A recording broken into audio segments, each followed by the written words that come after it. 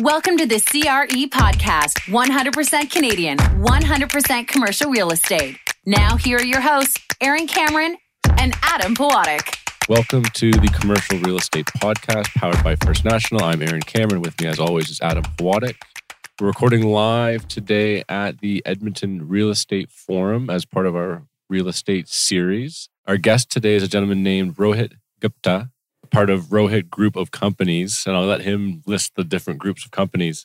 Rohit, I'm just going to jump right into it. I was going to tell a story about how I know Rohit and the relationship, but I'll just say Rohit and I have a familiarity, so it makes it more fun to have these guests. So I'm not meandering through exploring Rohit's background.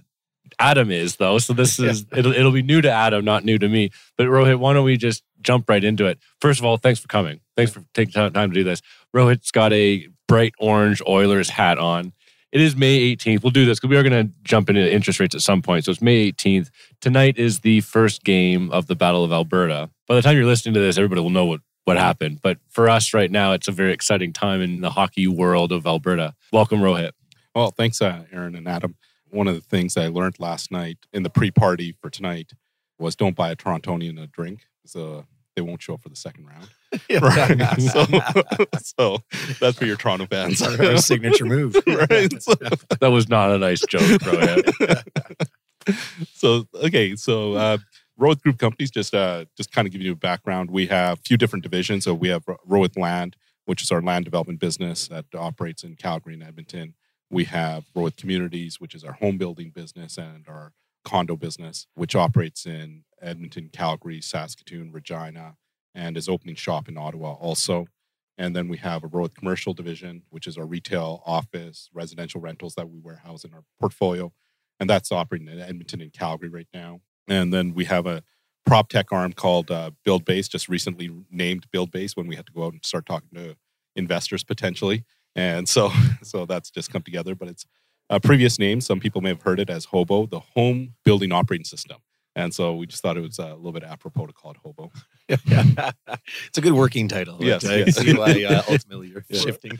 For Skunk Works, it works in this company. So. Rohit, tell us how you ended up getting into real estate in the first place. Like, just tell us the story, because it's a great trajectory, what you and your family have done over the last generation. Yeah, thanks, Aaron. So I'm a silver spoon situation.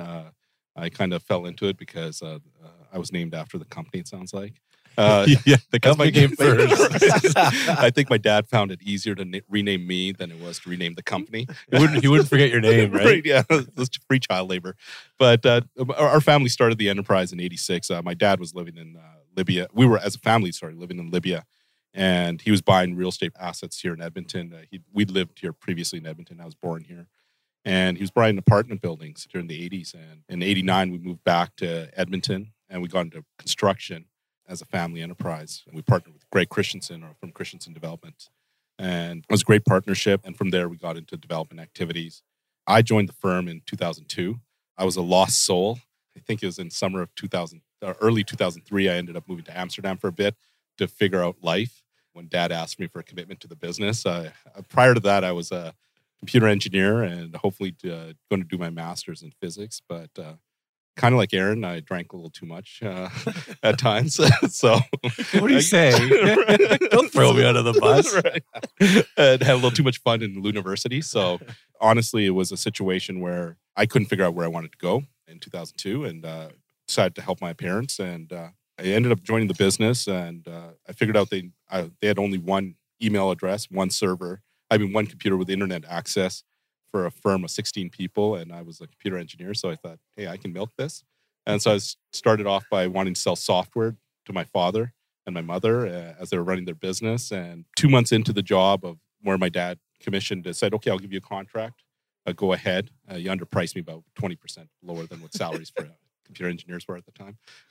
Did you know that at the time, or just in retrospect, do you realize? No, I knew that. I knew that at the time. It's a family discount. Right. Yeah. Well, you got to remember, April 2002 is when I would have graduated. And that's right after the tech bust.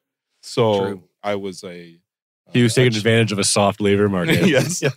Like a good father should. Right. And so we started in, and it was a journey that I realized if I developed out the software for him, it would have been about a $1 million to $2 million ticket for him at that time. And it would have been probably a terrible product. but there's a much cheaper solution out there. Constellation Software with their Neustar product was out there in the marketplace. So I brought that off the shelf instead and converted myself into a consultant that implemented software for the family. And so my father and my mother were really surprised at how enterprising I was within the organization and trying to wheel and deal. And that converted into one contract after another contract with them for some other part of the business. When I was trying to figure out my existence, I had some mental health issues that my parents really helped me out with early in my career, and I struck a deal with them. You helped me out for 6 months, got me back on the road. You know what? You got 2 years of my life. And like Mario Kart, got 1 year into the contract, and I said, I'll give you another 2 years because I like what I'm doing. And I think I'll leave the company by the time I'm 30. By the time I was 27, I said, okay, let's extend it to 40, right? And here I'm at 42. I think they've got me stuck. Yeah. I think you're pot committed. Right. I'm like, really? The bloody company's named after you, for heaven's sake. Like, you can't go anywhere. Your dad was just laughing every time you were doing that. Like, he's not going anywhere. Did you travel back to Amsterdam to think about life before every time you wanted to extend your stay? As I like this concept. Tell my wife every time I got a big decision to make, I'm headed over to Europe. Yeah, you know what? It wasn't Amsterdam. It was, for me, it was ironic. When we were kids, my sister was the one who was supposed to work in the company long term, and I was supposed to travel the world. I did all sorts of labor jobs. I've dug weeping tile, I've framed decks and stuff like that. I got all the dirty labor jobs. I remember middle of the night in Fort Mac. The rain was pouring on one of our modular houses, and one of the bases kicked out, and the house fell onto a fire hydrant. And in the middle of the night, we were trying to figure out how to prop it up and prevent the leak of the fire hydrant. And so I've done all sorts of labor jobs. So there's an empathy, but my desire was to be in R&D in the Silicon Valley, effectively. But my sister and I reversed roles. She traveled the world. Lived in Dubai, Stockholm, and other parts of the world, and I ended up working for Dad. Not that it's bad; it's worked out really great. Yeah, of course. Yeah. Well, you mentioned wheeling and dealing, and they saw that early. You've kind of taken that to a whole new level now. Maybe transition a little bit into just what you've done. You know, obviously with the support of your father. When did you kind of take the reins? Like, when did you start becoming the main decision maker, and what have you done with that since? I would say it's really a team effort. We're a unique firm, in the sense that I would compare Alberta to Texas. It's a hyper-competitive market. And so you have to be really intelligent to be able to survive. Inflation isn't what drives your creative growth and your returns. It's actually manufacturing processes in the home building business or commercial, whatever it is. You have to add value every step of the way. And so, if anything, ignoring the financials, our talent has been really recruiting talent, whether it's on the development side, whether it's on the construction side, or whether it's on the finance side of the business. And so that's been our strategy. We're a shop built of engineers and accountants and finance and Red Seal carpenters throughout the organization in different spaces. And that's what's driven the growth. So when I joined the business, we were building about 150 homes a year. Our top, like single-family homes? Single-family and duplexes. We were active adult builders, so we used to build active adult communities. And our top line at that time was about $20 million. And our balance sheet was about $30 million. We're now at $750 million of AUM for the business over the last 20 or so years, and rapid growth. And we've gone out of just pure home building and owning one industrial building to about 1,800 acres of land around Edmonton and Calgary. We're generating about 1.1 million square feet of construction a year on an annualized basis. So how long to build out all the acreage? What's the math on the pipeline? Oh, you know what? If we have the last 2 quarters going on that we have in Alberta, we'll be out of it in about 12 years. About 13 years, we'll be out. And so we're actually trying to figure out how to restock our supply. And land supply, you mean? Land supply, and starting to rebuild that stock. And so we're being pretty aggressive right now in the marketplace, both in Calgary and Edmonton. And if you got free land in Ottawa, I'm happy to take that too. So, actually, now that you say that, we'll talk after the recording's over. I actually do. So perfect. Yeah. You mentioned talent being a real key part of success. Are you struggling in the current market to find people? It seems to be a common feedback we're getting. So the first decade between 2000 and 2010, or 2014, 2002 to 2014 of my career, 50% of our enterprise was up in Fort Mac. We built out 7% of the housing stock in that market. And you knew how to beg in any which way to get people to show up and recruit in creative ways. So I think, yeah, it is a more competitive labor market that we find today. But we've been so used to riding the boom-bust bull that exists in Alberta. It's like, sure, we're going through this and this too shall pass and we'll adjust. And so I don't worry about it. It is what it is. And what's interesting for us as an organization is when we look at talent that's coming in, young talent, so much of our social infrastructure has changed. A lot of us don't go to church. We don't take our kids to church. We don't join bowling leagues or hockey leagues and so forth. It appears to me that kids or new employees that are coming through are starting to use the corporation as their vehicle to get their socialization and some of those value sets to be driven down to them. And so the dialogue for us internally to the organization with our employees is changing quite a bit, where they're looking for us to take more of a social justice warrior approach or solve some of these issues. And so that's the challenge for navigating as an organization, but we continue to evolve through that. Yeah, interesting shift that you're not just providing employment and income, that you need to kind of build, community around it, right? Yeah. How many staff in the total group of companies? We have about 200 people throughout the team, and it's spread out across Canada. The majority of our staff is set up in Edmonton. So, yeah. Yeah, and that's the head office. And then you've got sort of satellite divisions depending on where your investments are. Yeah, so what's really creative about our shop is my background in computer engineering, my right-hand guy, Adil Kodian, his background in electronics engineering. We've spent a lot on IT infrastructure. And as such, we are what a lot of the office guys hate. We have a headquarters in Edmonton. And then we set up our offices in Calgary and Regina and Saskatoon and Ottawa are set out of basements of our show homes, or they're set up in somebody's house and they're running their operations from there. And everything's mobile. We're 95% digital in our business. We just want First National to allow us to sign everything with DocuSign. Yeah. So we can get away from wet signatures and land titles. So yeah. So talk to the Alberta government about that. That's not us. Right. That's been the major transition for us. So we have really remote mobile staff structure, the way we've been set up, and communication structures are really, really strong within the organization. And what's different about us than most peer sets that originate out of the home building, they have segmented products where their construction team is for single family, they have a construction team for apartments, and they have a separate construction team for commercial. Our construction team is fluid. So we're more of a EPC style corporation where you just plug into a resource and then that team will give you the resource you need to develop your project out. And we're constantly rolling from project to project, different personnel. So let's talk about that. What kind of projects are you working on right now? So I'm going to ignore the land development projects and I'm going to ignore the suburban housing projects. But in the multifamily and commercial and infrastructure side of it, so on the multifamily side, we've been working on University District with the U of C. We're working with Curry Barracks with Canada Lands, just condo projects that are partially amenitized. We like to compare it to select service hotels. And you said U of C, is that student housing or is it a condo? It's going to be a condo development that we're doing over there with the U of C. They've got rental projects they've got with other developers that they're bringing into that marketplace. We're focused on the for sale market there. With Canada Lands, it's a for sale market. Down here in Edmonton, we're working on the gentrification of east side of downtown Edmonton, right beside the Commonwealth Stadium with our Stadium Yards project. But probably the most interesting project that's totally getting me jacked is that we're working on a platform to relook at healthcare provision or substructures for the province of Alberta. So we've partnered with Covenant Health and we're developing out a 600,000 square foot facility where we're decanting the Grey Nuns, a hospital that was designed for 25,000 patients a year. How's that decanting process going? So I'll explain it.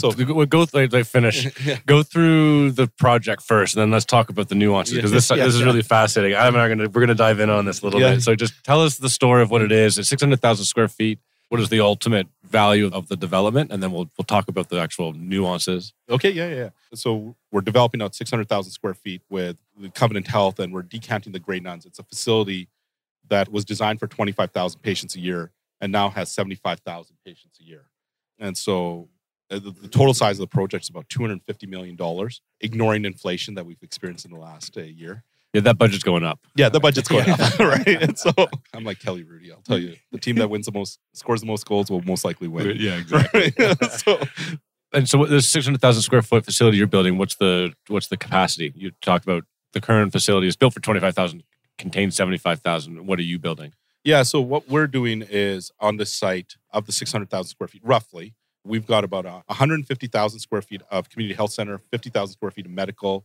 We've got another 200-bed senior supportive living structure that we're developing out with them. And we've got 300 units of multifamily that we're working with them on. And so it's an integrated urban wellness village. And the the dialogue around our table is, let's not be Disneyland, let's be Disney World. Let's try to own all the revenue streams as Covenant Health. So it's a P3 concept that we've been working on with them for over 2 years. It was our hard pivot when COVID hit that I was like, there's a good chance that we're going to go through our housing crisis in Canada. And we need to figure out how to start working on government contracts. And so we pivoted into this. And so they tender that and you were just on a part of the bid process? Like how did you get involved?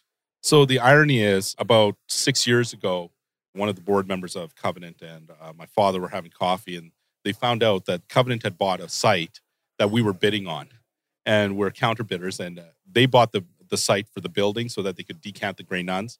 And we were buying the site to put in residential. Obviously, we knew there was a LRT coming down there. So completely different uses. And so they started debating what could you do. And so our teams came together and we just talked over a coffee and some pasta and said, look, what if you could create an urban wellness village? You could get revenue streams and so forth. So Covenant stepped away for about 3 years there and came back to market and ran a public RFP. And there was multiple bidders that came onto the table and we were one of them. And as we started walking through with them what our platform is, we realized that we're one of 2 or 3 people that have their own cash, has the ability to work in multiple different asset classes, and is flexible enough to just take on something that's that crazy. As building a hospital, medical retail, seniors, and some apartments for fun. Right. So then ultimately the product, you're going to turn part of it over to the government, retain ownership on part of it, or how does that work at the end? So the deal structure, I think, has changed 4 times on us over the last 2 years. So being flexible has been really keen. The way we're setting it up right now is Covenant Health will end up owning the hospital, cradle to grave, and they'll own the seniors care facilities, and we're going to be joint venture partners in the residential. But we're the development manager that's helping them crystallize the value out of the asset. And so we're trying to figure out how do we take this prototype and start scaling it across the country. So decanting. How do you decant nuns? Yeah, I want to hear about that. Okay, so the problem with in the healthcare world is you can't stop operations. You can't stop operations, but there's capital budgets that have to be approved. And those capital budgets have 10-year forecasts. So you're either in the 10-year forecast or you're not. And so Covenant Health did not have the plans in the 10-year forecast with Alberta Health, but they also knew they had a problem. So they started saying, we have a problem. If we build a new hospital, it'll cost us $1,200 a square foot or something of that nature. Can we take out low value add services or low cost services out of the building and retain the high cost building services? So Covenant Health actually started the journey on their own over that 3-year period that they'd gone dark on us. And what they were doing was they figured out surgical procedures they would retain, but they would take out procedures like mental health or day procedures and so forth that didn't have the same mechanical system requirements. And so they were segregating low cost items. And we're trying to bring that to market around $600 a square foot is what our target is to develop a facility that is for those services. For those services. So they've defined them. And we're now trying to figure out how do we create revenue generating services for them through that, whether it's seniors or residential rentals and so forth. You've got to find it, you're learning a ton, right? I mean, in this business, you can never stop learning, but now all of a sudden you've got this unique asset that you're in the process of developing. It's not an apartment building. It's not office. Like I think as you do those, you get familiar with them. You've got this sort of brand new project to kind of sink your teeth in and learn about all this stuff. How are you finding that? It is mind-blowing at how fast and nimble Covenant Health has been as an organization. And it's mind-blowing at how slow they are at the exact same time.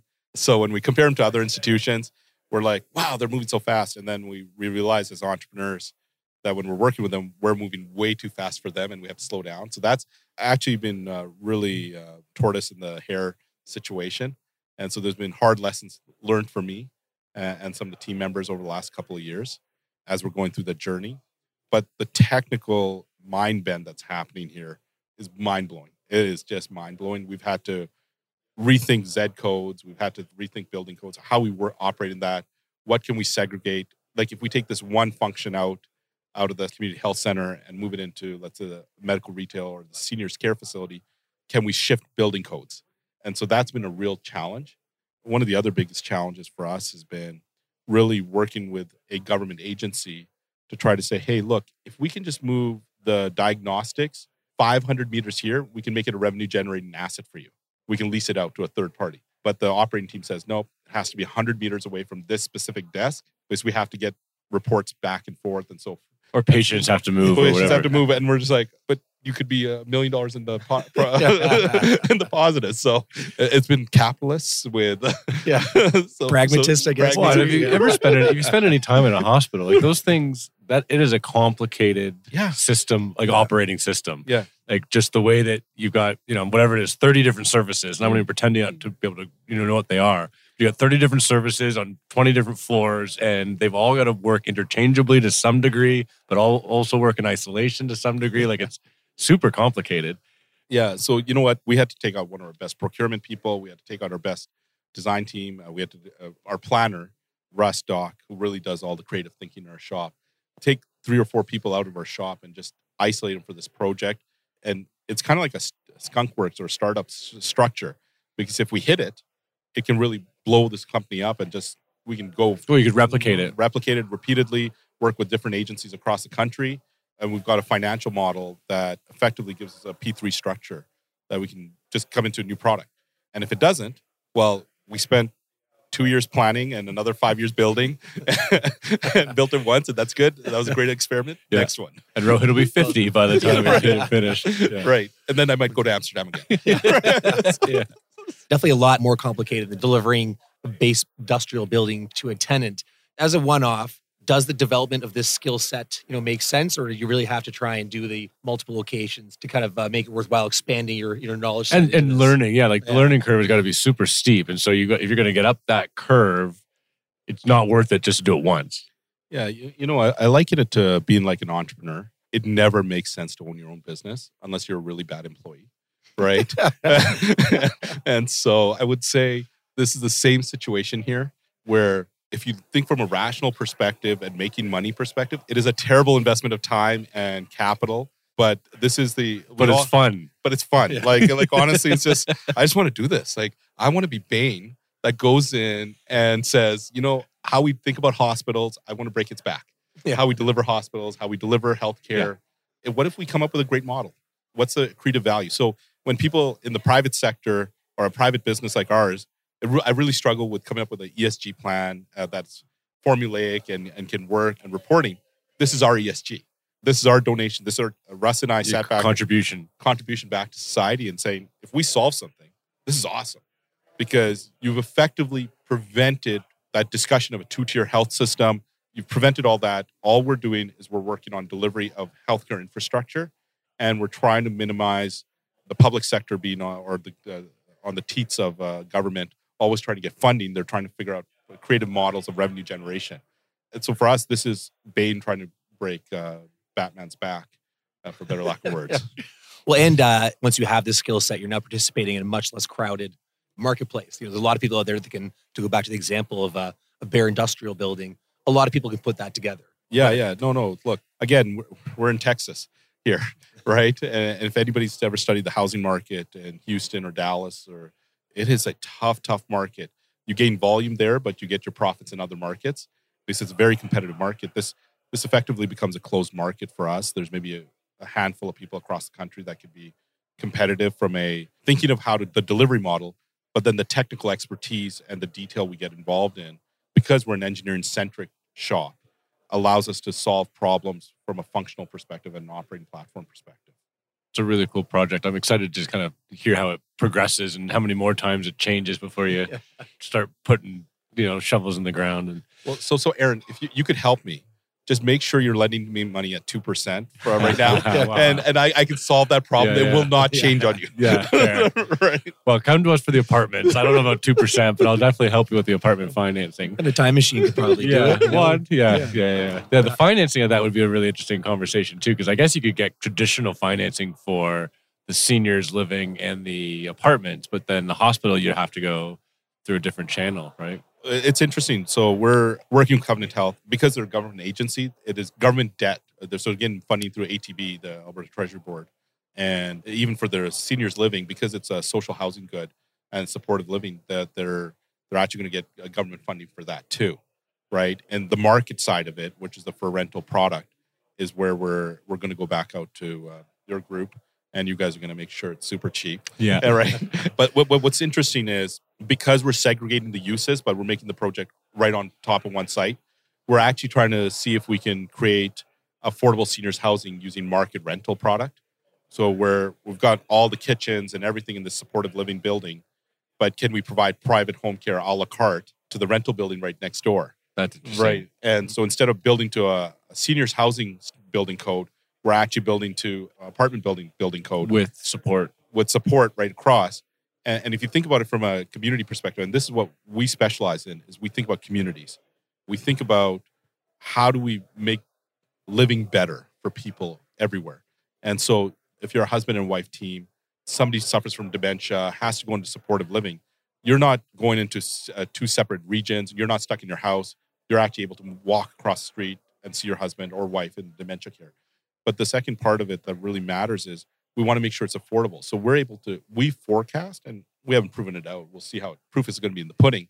But we forecast that we can cut cost of effective private home care by 20%, or living in a amenitized seniors space by 20%. So if we look at seniors today, and I'm not a seniors guy, but we assume that it serves really the top 5% of the wealth bracket. What if we could expand that market to the top 20% of the wealth bracket? So now you've got a much larger market, different segments. The resiliency of the product from a financial perspective will be higher, and you're creating a healthcare facility, right? So it's a health village. It's and you called it a village, and that really sounds like what it is. Moving next or over to some of the others, so you've got Stadium Yards. How is that going? And I'm asking more of costs are going up. Everything seems to be going in the wrong direction. All the headwinds, and I don't know, how far are you along in that development? And maybe just talk about that development in general. So the development, it's a 3-phase development on the east side of downtown, where phase 1 is completed. We're just in stabilization period. So This is a rental? it's a residential rental asset. Proudly financed by First National, I will add. Yeah. Adam, really? You didn't read the file? Did you not read the briefing notes before you showed up? So no, but it's been a great journey with the city of Edmonton. It was part of a gentrification process that the city's going through. They opened up a landlocked area of the city along the river. Was that the incentive to get you to build? To give access to the land, or? Well, so it was a land that was held by Brookfield, but one of the challenges was the city hadn't committed to building the LRT out. And so when we were buying the land from Brookfield, one of the discussions we had with the city is like, you guys got to move forward with the station improvements. And so the city injected about $40 million to improve the safety of the LRT station. And subsequently, we came in, we started adding amenities. And our thesis was, and this is pre-COVID, I have to preface this, our thesis was that Alberta's going to struggle for a while with oil, and we struggled to see how oil would go above $60 a barrel. And boy, were you wrong. I was wrong. I was really right when it was negative. Yeah. So I was really right when it was negative. But it would say, like, we were wrong, but we struggled. We thought we need a recession-proof asset.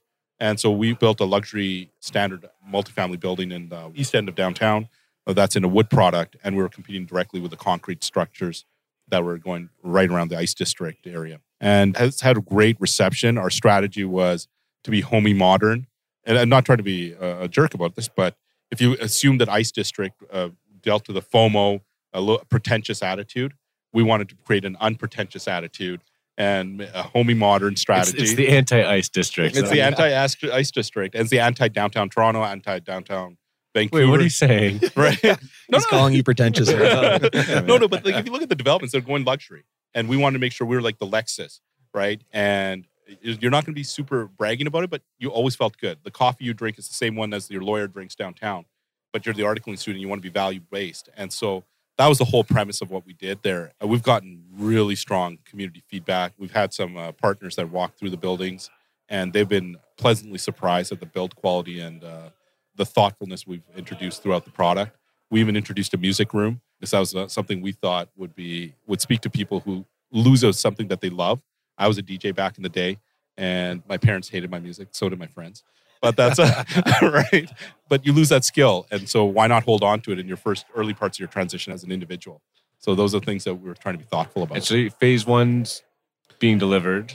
And where are you with the rest of it? Phase 2, we're hoping to break ground in June of next year, 2023. And phase 3 will happen because there's going to be about 40,000 Ontarians that are going to show up next year. Yeah. And we'll start that right concurrently. So honestly, we want phase 2 to start next year, and we want phase 3 to start ideally in 2024 for ourselves. Any reservations about the construction market right now for phase 2 launch? Look, we're Albertans. We're used to riding bulls, Yeah. right? So let's giddy up right now. So I would say, look, We're gonna make that the quote for this episode. Right. That's it right there. Right, there you We're go. Albertans giddy up. We ride bulls. Yeah. So look, this too shall pass, right? We went through this in the 80s. We'll adjust as a market. Our strategy has been really to keep the bets small and cycle fast. As a developer, we're trying to figure out how do we get in and out of an asset within 2 years, so we're not carrying too much tail risk. The longer the tail is, the more spreads you guys are baking in from as lenders. And so the underwriting becomes significantly more challenged as we start getting to 3, 4, 5 year developments. And the larger the development, the more conservative we're forcing our banking partners to be. So our approach has been, can we ideally have 80% of our portfolio liquidated or start construction or completion of construction of 80% of our portfolio in a year, and ideally 90% within 2 years, and then the last 10% is squeezing out thereafter. And so that's been a huge part of our strategy to manage inflation. Having been worked in Fort McMurray through the boom times, a couple of real heavy cycles through the 2000s and early 2010s, the worst strategy would be to report more. It's actually more productive to get out there and start solving the problem, chasing the drywaller down, chasing the form worker down, and get them to work for you. And so we're lucky and we're blessed. We don't have institutional partners in these developments that we're in right now. So we're self-reporting to a board, and we've tried to make sure that we keep the touch points the same as they were previously, but we're increasing the contingency in our budgets, and we're just accepting it. The next big one we're forecasting will be nails. We may be having to hammer out nails out of a piece of formwork and start reusing them. And so like this summer. So it's literally an air bombing that's happening from a construction perspective every day. Every week it's a new problem that's coming up, and we don't foresee that problem disappearing for at least another 18 months. It'll slow down, but problems are going to continue to come. So our strategy around construction, keep projects shorter, keep them smaller, try to compartmentalize them so you're not as exposed to the inflationary pressures that are going to come up. Such a great answer. Yeah. On the leasing on phase 1, that would have taken place, I guess, through part of the more serious part of COVID. How was leasing velocity? How were rental rates? Did you have to do incentives at any point? Or how did that process go? So have you ever gone rock climbing, Adam? Yes. Yeah. So just imagine I was at the top of the wall and I was just hanging, right? Like that's how it felt sometimes when we were starting the lease up cycle. So we commissioned the project in August of 2019, and we delivered the first building in January 1st, 2021. I think that was Delta wave Yeah. we were in, or no, that's the second wave that we're coming through. That was scary because we were sucking slew water at that time. And then March, it took off. And one of the strategies we took was counter to most of our competitive set is we opened the amenity space. My wife, being a surgeon, has given me enough reports to read through on COVID that my eyes have been cross-eyed a few times. And so we realized that surfaces aren't the issue. It's airborne issues. And so we actually fought the system and opened up amenity spaces. And that was one of the things we found. A lot of tenants were vacating amenitized buildings because the property managers weren't being flexible, weren't trying to be creative and figure out how to deliver on the promise that they leased the tenants up to. So that got us through building 1. And then supply chain issues really hit us in building 2 that we were delivering. So what was supposed to be delivered in August of 21 was delivered in end of November of 21. So that's a long time to hang off that rock climbing wall. So I really appreciate COVID ended on March 1st here in Alberta. Honestly, we had to transition through that, and it's been phenomenal. A reception we've gotten from the community, and we're 70% occupied, 75% stabilized. Leased up. We feel by the end of summer we'll be fully leased up on a 250-unit complex in a market that was really struggling during COVID, especially the downtown market. We've only got a couple minutes left. We've got the session has ended into lunch, so it's going to get really noisy out here, but we'll power through. Before we kind of wrap up, Rohit, I want to talk about the prop tech company, Hobo, or you can tell me I forget what the... Build Base. Thank you. Let's talk about that, because that's kind of close to you and true to you, I guess, because you've got the computer engineering background, and I'm not surprised this is where you wanted to go too. Talk about the incentives, talk about what it is, talk about how you're leveraging it from your real estate perspective and just why you're doing it. Yeah, the way that came about was we were trying to solve issues that we had with our existing software and the way our business was expanding. We knew that Alberta's going to continue to struggle. Again, the genesis of this was 2016, 2017, and we had to move to a paperless environment. So that's when our journey started. And we started with Excel sheets solving the problem, and we slowly backed into the solution of a content management system. And effectively, the history or the effect of that product has been we've gone from building 400 homes a year to 1,000 units a year, while our staff complement has increased 20%. And we've got into hospitals and we're getting into rental products. So a lot of our growth has been in these ancillary components. So it's helped us bend our cost curve. And our now strategies we're going to market is we're trying to release the IP that we've developed as a home builder. And we solved certain things. We stole from Uber the concept of signaling. You can't, flagging a taxi is really hard. But what if I keep telling you how far the taxi is away? It reduces your anxiety. So we use that in our scheduling side of the product. We ended up partnering with Dynamics 365, Microsoft product. And so that allows them to own the AI tool that we need on the back end. We've consolidated the information that lawyers and mortgage brokers and customers and our own internal team use. So it's like your University One card that you may have had that gave all the profs all the information about you, but all the registers how to collect all the cash off you. Same type of concept, right? So we've consolidated a product and we're now starting commercialization mode in the last month or so. And we're starting to talk to big builders and small builders alike. And ideally, we have about 10 to 20,000 homes a year on our platform within 5 years. And I would not be surprised if in a decade, the build-based product is a bigger business than our existing Rohit Group company. Are the trades going to use it as well? Like, how does that? You got the developer using it. Are they then requiring the trades to log timeframes, that kind of thing? Like how does it work? So the way the software works is, one of the biggest challenges in the industry is we're disorganized as home builders. So all we did was organize and we created a content management system, and our vendors log into it and they can upload their invoices. They get paid automatically. They can track that, look, it's not sitting on Rohit's desk. It's actually, in fact, sitting on Aaron's desk. So why don't you go and harass Aaron for why he hasn't approved the PO or the invoice and the work order flow. So we solved a workflow issue also. The opportunity that this platform creates, and which is what it is, it's an operating system we're creating for the home builder, is we can create a fintech solution that allows us to factor receivables for trades using the covenant of the builder. It allows us to enter the new home MLS system. So if you think about home builders, we're terrible at providing the information to a realtor to how to sell a house because we're focused on building the house. So we organize the data in a way that the realtor can work on it. It also allows for online mortgage brokers to start looking at how do they attach themselves to the product, how can they bid on the customer at the front end. So we have an online sales engine now too. So all our sales contracts are done off the phone or an iPad. So we're trying to take that product out to market. Are you going to incorporate blockchain into this? Because this sounds like something where it would be applicable use. And Aaron and I have been waiting for real estate to jump on board. So I actually was thinking about this, Adam. I was going to rename the company Rohit Blockchain AI Group. And so I was hoping to just pump my valuation that way. So, I'll buy in right now. Right. Sounds smart. But I might go Crypto Rohit. That's a new coin that I'm releasing. But no, honestly, we're not using blockchain. It's not a solution we need to provide in here. We're literally an administrative function. And we're bending the SG&A cross curve of a home builder. And so if you think about it, for big builders in suburban markets like Toronto or so forth, their suburban builders are massive. But what about the infill builder? How do they create infrastructure that can be competitive? How do you move forward with that? Our hope is that we're collecting enough data that we can actually standardize the reporting packages back to the banks and actually lower the cost for builders because banks have more transparency, consistency. They have a lens into how costs are managed. So, but if you guys want to check out one of the products right there that we have that's attached to BuildBase, download the MyRohit app. It's a white label product that we're creating for the new home sales side of it. And it'll just give you access to all our inventory. We have one single truth that exists and everything, all the data goes through BuildBase.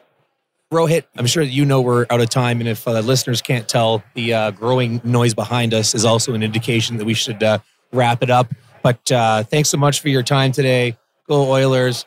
And look forward to seeing you sometime soon. I just noticed your hat's signed by McDavid. Yeah, it was a gift this morning I got. So I was a Toronto fan. Yeah. Thanks to Informa, of course, for putting this all together. It's been a fantastic event. Thanks to First National for powering the podcast. And most of all, thanks to our guest, Rohit. Thank you. Thanks, Appreciate Rohit. it, guys. Pleasure.